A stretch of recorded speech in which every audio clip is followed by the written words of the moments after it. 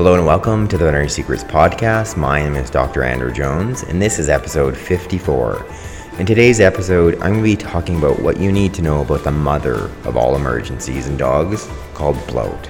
What to do about noise anxiety, especially in light of all the holidays that were happening, Canada Day here in Canada, July 4th, Independence Day here in the United States, plus a new and very effective topical skin remedy for infections, anal gland abscesses, and allergies. Veterinary Secrets is now on iTunes and Stitcher. I would sure appreciate it if you would subscribe to my podcast and leave a review. You can do so on iTunes or Stitcher. And lastly, if you've yet to do so, I encourage you to get a copy of my free book and my 3 free videos. It's at veterinarysecrets.com/news. Bloat. What are the signs? Your pet's stomach is swollen with air and fluid. You will see the belly expanded and feel firm like a balloon. Your dog is in pain, drooling, often trying to vomit. As the bloat continues, you're going to see signs of shock. The distended stomach loses its blood supply and causes a loss of blood flow to the rest of the vital abdominal organs. What are the causes? Bloat is most often seen in deep-chested dogs such as Great Danes and German Shepherds. The stomach distends in response to digesting food and gas production.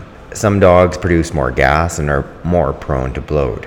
The other thought too is we know there's also a genetic component, and that's part of why I'm doing today's podcast. There's new research on they're trying to identify the genes that make these certain dogs prone to bloat. Following the gas distension, the stomach can twist, called a torsion, and then build up pressure which can't escape. This compresses a large vein called the caudal vena cava, cutting off blood supply to the rest of the abdominal organs. So what are the solutions? Well, the first thing is calling your veterinarian as soon as possible. I mean, if you suspect bloat, you should be calling your veterinarian as soon as you can. Your dog can die from bloat in as little as 15 minutes following a torsion. Secondary, consider treating for shock. Your dog is going to have pale gums, be very weak and woozy. Typically, just look up at those gums. Try to check the capillary refill time. That's where you put your finger on top of the gums and measure how quickly the color returns to normal. It's going to be less than 4 seconds. When you see this, you want to be transporting your dog to the emergency veterinarian as soon as possible. You can wrap him or her in a blanket to keep him warm. You can put a few drops of honey or something else sweet like corn syrup on top of the gums. This may help, keeping your dog conscious while you're transporting him. Secondarily, consider an over-the-counter gas-reducing medication. In the early stages of bloat, the stomach is distended and maybe your dog is yet to belch. This means the stomach has yet to be twisted. You can use some type of product that contains antacids and simethicone. It's a foaming agent that pulls gas bubbles together. It may help. You can safely give your dog a liquid antacid. Mylanta is very effective. The dose is 1 tablespoon per 10 pounds, so your 80-pound lab would need about 8 tablespoons. Or you can give the tablet form, a half per 10 pounds. The stomach swelling should start to decrease in 15 minutes. If the swelling doesn't stop and it doesn't start to drop, contact your veterinarian as soon as possible. Consider walking. Just gentle exercise can help move distended fluid and gas through your dog's system. Now, I often find this helps my own dogs after they've gone through eating something, such as the neighbor's compost. Just walking around is going to help sort of moving that fluid, that contents in the stomach, helping pass that gas so it doesn't distend and turn into bloat in the first place. Passing a stomach tube. This is reserved specifically for dog owners who have a dog prone to bloat, and especially if you're a long way from a veterinary clinic. In an emergency, I would put a roll of tape in my dog's mouth and I would pass a semi-rigid tube such as a watering hose. This tube can be pre-measured to the length of the last rib. It should easily pass into the stomach it's going to pass in the stomach with moderate pressure, and as soon as that happens, you're going to see a large release of gas. After this, get to your emergency veterinarian as soon as possible. Activated charcoal. This is a key component for treating toxins and will also help decrease gas production. The dose is 100 milligrams or 1/2 a tablet per 10 pounds of body weight. I've used Nature's Way activated charcoal. Digestive enzymes. For chronic gas production, they may help your pet digest food easier with this supplemental digestive enzymes. Pancrease is very effective. The dose is 1/2 a teaspoon per 10 pounds daily. Consider some effective acid reduction. Famotidine, it's an over-the-counter pill sold under the brand name Pepcid. It's very safe for our dogs. The dose is 5 milligrams or 1/2 a tablet per 10 pounds twice daily for 1 to 2 days. It's also very helpful for vomiting from drug reactions and stomach irritation, which can happen in kidney disease. You can consider acupressure. There's a point called ST36. It's found on the outside of the hind leg, below the knee, and a depression at the front of the leg. You can hold it for 60 seconds and repeat it every 5 minutes. There's a couple things you consider for herbal colic relief. 1 part fennel, 1 part chamomile. The dose is 1 ml per 20 pounds twice daily. There's a few different homeopathics. One is Nux vomica. It's good for the entire digestive tract. It can help prevent gas reduction in the buildup. The dose is 2 30C tablets every 8 hours, and this is immediate, short term. And even following, even a semi-bloat episode, it hasn't gone to surgery for 3 to 5 days. Arsenicum is sort of the major remedy for garbage gut and food poisoning. 1 30C tablet, per 10 to 20 pounds of body weight, every 1 to 2 hours. As soon as you're seeing it, you start to see a sign of bloat, start with that. A couple things you can think about as far as prevention and sort of what I would discuss in veterinary practice. First, you want to feed frequent, small amounts of food, not one large meal. In some cases, I found that adding a small amount of water to the dry food could help your dog digest it a little bit better, decrease the risk of swelling. Personally, I would encourage you just to feed less kibble, period. No question. Anytime I would see a dog that would come in and bloat on emergency, 9 times out of 10, also they had all this kibble in their stomach. So that kibble is really gas producing. Especially I was finding with this high carb content and other questionable ingredients mixed in there to form that kibble in the first place. So ideally, even just feeding less kibble, you're gonna have less gas production, and other less things that might produce gas. Some of the plant products. Some people like that other healthy things like kale, but it may be producing more gas. Lastly, just regular exercise. Exercise your dog regularly, and don't do it immediately after eating. At least allow 1 hour before vigorous exercise, before and after feeding your dog. You don't want to do feed and then run them, or to run them and then feed them. Give them that period of time or transition. Now let's get on to the second part of today's podcast, noise anxiety.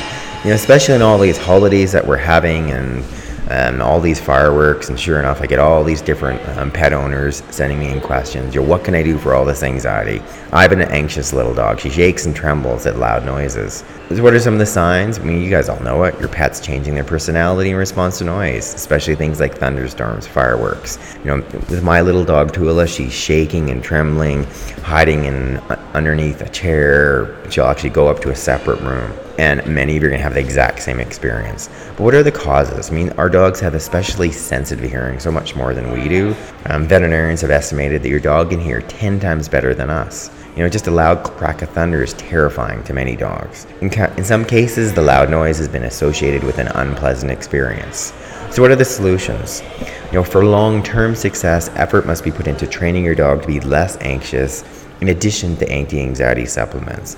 We want to positively reinforce them when they hear a bit of noise and they don't shake and tremble. So the next time there's just a slight reaction, just like gently say something calming, like give your dog a quick scratch and then go about your normal household routine. If you act calm, your pet may act calm, because we're going to encourage them. There is a loud noise and they don't get all anxious, then positively reinforce that. Maybe I should be then giving little Tula a treat, not sort of, oh, it's okay, little Tula, not soothing her, because she's getting conditioned to think like, okay, it's okay to be anxious. Some people consider counter conditioning, so the next time your dog begins to act nervous, just distract him or her with his favorite squeaky toy or tasty treat.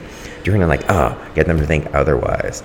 You're teaching your dog to associate noise with a positive experience. When your pet is less nervous, give lots of praise. The next storm can be far more pleasant. And I need to take my own advice there and do the same things. Like give her something she does. She loves to chase, run around the house, just, shaking her chew toy, and I should be doing that too. A couple different simple home remedies to consider. One is tryptophan. It's an amino acid found in things such as milk, and it does itself help the brain to relax. Unfortunately, if you're going to give a high dose of tryptophan, or even in the form of like a real, even like a cream, so dogs can get diarrhea. So just begin with a small amount, say 1/4 cup at first. You can increase it to 1/2 cup of milk, and that's why it works with people, because of the tryptophan concentration. A home of their own. Many dogs seem to be less fearful in a small, confined space, such as a crate. And for sure, I found that for many dogs, especially if they've got a positive association for a crate. It acts like a den in nature, making them feel safer and much more protected. It doesn't work for all dogs, but in some cases, they get in there and they get so anxious they try to claw their way out. So you need to know your own dog, and you need to know that they're comfortable in a crate at first. The sounds of music, sometimes music or tunes can drown out the impending noise. You can screen out some of those loud sounds, lower an anxiety level. So just consider getting music on, especially if you know the fireworks are coming. Flower essences, Bach rescue remedy is a good one to consider. It's a very safe alternative that may help calm your anxious pet. You can put like 4 drops in your pet's gums, just say prior to leaving your house if it's separation anxiety or knowing that the fireworks are coming. Green tea amino acid, so L-theanine. I've had some really good success with it, with some of my own experience in veterinary practice and with many of you guys, telling me via the podcast, via YouTube. Studies have shown that L-theanine, it produces tranquilizing effects in the brain without drowsiness and helps calm sort of this brain activity, especially the ones that increase in response to anxiety. So by diminishing feelings of stress, worry, and anxiety, L-theanine can also help improve just mental focus, learning, concentration. The dose is 50 milligrams per 20 pounds daily, and it can be given quite frequently every 2 to 4 hours during a stressful event. There's a type of T-touch, a therapeutic touch called Tellington T-touch. It's helped many pets with noise anxiety. The most effective is the base of the ear, around the ear. You can gently hold your thumb, your forefinger together, make these circular motions all along the sort of the ear tips themselves. You'd be surprising. I definitely find with a little toolish, it really responds to it. It's a real good one to consider. It's just so easy. Another one, there's a specific acupressure point I think is easiest to describe via the podcast. It's called the yin tang. So it's at the base of the nose, right, sort of just below, between the eyes. You just want to put your index finger, middle finger right there, and just hold it for 30 to 60 seconds. Do it during a stressful event. And I find my last dog, Lewis, really responded well to that. A couple different other herbal products I haven't mentioned. One is valerian, and definitely it's a bit of a sedative. And I do find it, of all the different herbal ones I've used, it seemed to be most effective. It acts on the neuroreceptors in the brain. It can decrease anxiety in your dog. And you can use it short term. The dose is 50 milligrams per pound of dried herb, or typically you're looking about a half a ml of the dropper full per sort of 10 to 20 pounds of body weight. And you can do that, give that right away. Often found within an hour, their anxiety levels drop. And it works. I have used that on Tula, found it has worked well. Kava, it's been used quite a lot in human practice, not so much in veterinary practice. Kind of got sort of a bad rap in terms it was used quite widely, especially throughout Europe. Some people responded, had liver disease.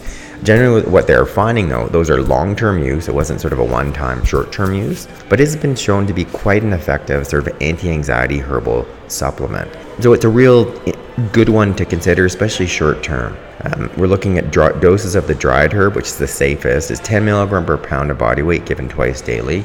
And if you're going to use the tincture, they say the big thing is just using not the alcohol-based tincture, but say glycerin-based, someone that's not alcohol-based. Similar doses, about a half a ml of the tincture per 20 pounds of body weight, be given quite frequently during an anxious period of time, such as noise anxiety, so every 2 hours. A couple other ones is skullcap. It's often used in combination. I've seen valerian, skullcap, passion flower. The skullcap dose, similar, about a half a ml of the tincture per 20 pounds of body weight. Passion flower, another one, similar dose, about a half a ml of the tincture per 20 pounds of body weight. And I've seen all 3 of those in combination. Lastly, actually 2 more things I need to mention. One, there's some soothing supplements. Then there's one popular veterinary one. It was called Compet, contained melatonin, kava, St. John's wort, valerian, and chamomile. You can use that as directed on the label. A couple different homeopathics people consider. One is aconite for very fearful, restless animals. The dose is 130c capsule per 10 to 20 pounds of body weight every 2 hours. And lastly, I've had some really good reviews coming from Thundershirt. In essence, you're thinking of, it's kind of like how I used to sort of swaddle a baby and wrap them tight with a blanket. And for whatever reason, I think maybe it's touching on certain key acupressure points. Definitely via touch and via how it's working, it really did seem to lower anxiety levels. So dogs with separation anxiety respond really well to it, as do many dogs with noise anxiety. And I'll put a link to Thundershirt and some of the specifics of it under the show note description. Lastly, I just want to mention one specific new topical skin remedy I've been using, sort of experimenting with for some different things, got some really good results, some good feedback with. And in particular, so the base of what we're using, you can use it for things, primarily such as surface infections. They're not healing. I've had some really good reports of it working really well for anal gland infections and abscesses, allergic areas where they can get secondary infected with staph bacteria skin infection. So what we're using here, we're using a base of coconut oil. So you're going to use 2 tablespoons of coconut oil, combine that with 1 teaspoon of honey, and 10 drops of lavender essential oil. You can mix that up, and I just got a number of different containers. I get a glass container from the co-op. Mix that up really well so the honey immerses really well into that coconut oil. You add in the lavender. I spent about a minute mixing it up really well, and then you're applying that topically 2 to 3 times a day to that affected area. The big thing I like about it is the coconut oil is antibacterial, it's antifungal. Also, it can help to really sort of rehydrate the skin. The honey is wonderful antibacterial. The lavender is antibacterial, antifungal. So it's also going to be an effective thing for these skin infections, for animals that even have some of the fungal infections. Say we're wondering about a fungal infection on the nail bed. Maybe we're trying to deal with a cat that's got a secondary fungal infection. He's got ringworm. This would be a real good option to consider: the coconut oil, the honey, the lavender. And if you guys do try it, so it's inexpensive to make. You're not going to find a similar veterinary product. As I said, I've got some great feedback from it. But if you do try it, you really find it helps your dog and or your cat super safe, then give me some feedback. It's when I would be a bit more cautious on cats if you're going to put it in an area where they can lick it a lot, because you've got the essential oil in there. But all of the different essential oils that we use, I actually find lavender essential oil is one of the safer ones. Regardless, we don't want especially small dogs and especially cats, ingesting any degree of essential oil. So if, say, on the paw, I'd be cautious. But if it's on the side of the face and side of the neck, then I would definitely be using it on my cat as well. Well, thanks, you guys. This comes the end of today's podcast. I hope you found it helpful. Definitely, give me your feedback, questions, suggestions, comments. The best way to reach me is via email. It's podcast@veterinarysecrets.com. If you've yet to do so, I encourage you to subscribe. You can do that on Stitcher, on iTunes. And lastly, just thanks for listening. And I appreciate you guys for being listeners. This is Dr. Jones.